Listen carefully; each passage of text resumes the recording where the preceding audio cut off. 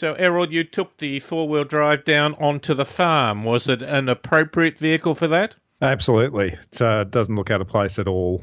Sidled up to some cows. Well, I hope the cows were impressed. We're talking about the Holden Trailblazer, the top-of-the-range LTZ. We had it in absolutely red. No wonder the cows liked it. Yes, it's definitely red. Perhaps it was the bull that I'm not sure. Can you tell the difference? Well, I mean, perhaps at close range you can. I'm not doubting your fundamental knowledge in any way. I wasn't waving it at them, so I think I was safe. The red car. Okay, we're talking a seven-seater. What sort of engine has it got? 2.8 litre turbo diesel, 147 kilowatts and 500 newton metres. If you care about the numbers, 500 newton metres is a real lot of pulling power. Are they cheap? Well, I guess it depends on your point of view. But you're looking at the one we tested. You can get on the road for about 58, depending where you are. The base model starts at around the 50k or so drive away. So in the market for a vehicle of this size, it's pretty affordable vehicle. It is big. There is no question. I parked it in an inner city street, and Matthew came out and had a look, and his first response was, "It's big." Yeah, so it's 7 seats plus extra. It is a boat to park.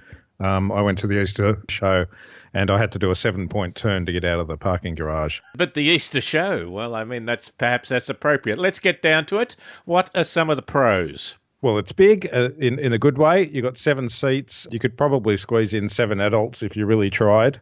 The third row is good seats, although the leg room's a bit limited, but leg room in the back is pretty good for adults. Reversing camera and front and rear sensors, which helps with the size of it. It's easy to drive. It passed the get in and go test. It was a little bit hard for your mother to get up and into it, wasn't it? And Gail, my wife, who's not tall, she sort of had to climb in rather than slip in. Yes, someone commented when they got in it, "Oh, wow, you really are up high in this thing." It's easy to drive, but it is still truckish, isn't it? I hopped into a sedan after driving it a bit, and I must confess it was immediately obvious that the sedan was smoother and quieter and easier to drive. Yeah. It can't quite shake its commercial vehicle roots. This used to be called the Colorado 7, but because it's based on the Colorado commercial vehicle. So Holden's doing this thing where they try and differentiate as if it's completely unrelated to that truck. Safety features? Pretty good. You got 7 airbags. It's got passive emergency stop warning, lane keeping warnings, and lane departure warning. Not active though, like you would get on some other more modern vehicles. I found that it flashed a very big sort of bright row of red lights if they thought I was approaching a car too quickly. And I must confess, I thought it was rather conservative, which is good.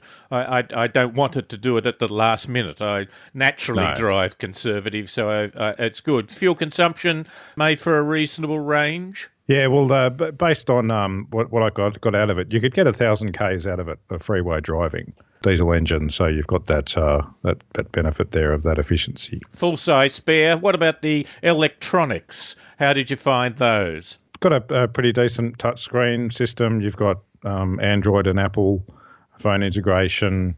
It's easy to sync.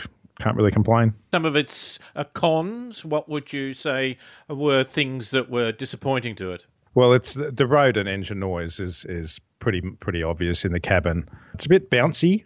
It's got that, it's got that sort of commercial vehicle background in the suspension. The turning circle could be bigger. It doesn't help you manoeuvring it. And there's no all-wheel drive. You've got proper four-wheel drive with low range, but you don't have an all-wheel drive mode for that sort of in-betweeny kind of stuff. If you're pottering around in the wet or perhaps on lightly graded roads, it'd be nice to have all wheels doing. USB ports, you had a limitation with that. Yeah, well, there's only one of them, which is pretty surprising these days, and it's hidden inside the centre sort of bin. They quite often do that, but the surprising thing I found was it had 2 cigarette lighter power points. I think it's got 4 or 5 of them distributed throughout the vehicle. There's one in the boot too. Oh, is there? Okay, so I guess that's really for the sort of camping gear. Yeah. So there's 2 in the front, one for the rear passengers and one in the boot. So the GPS system was okay, although it doesn't have live traffic or speed warnings, that kind of thing. Climate control was a bit inconsistent. You found the front and rear sensors a bit hit and miss, did you? Almost had a close call with a fence post that it didn't quite catch.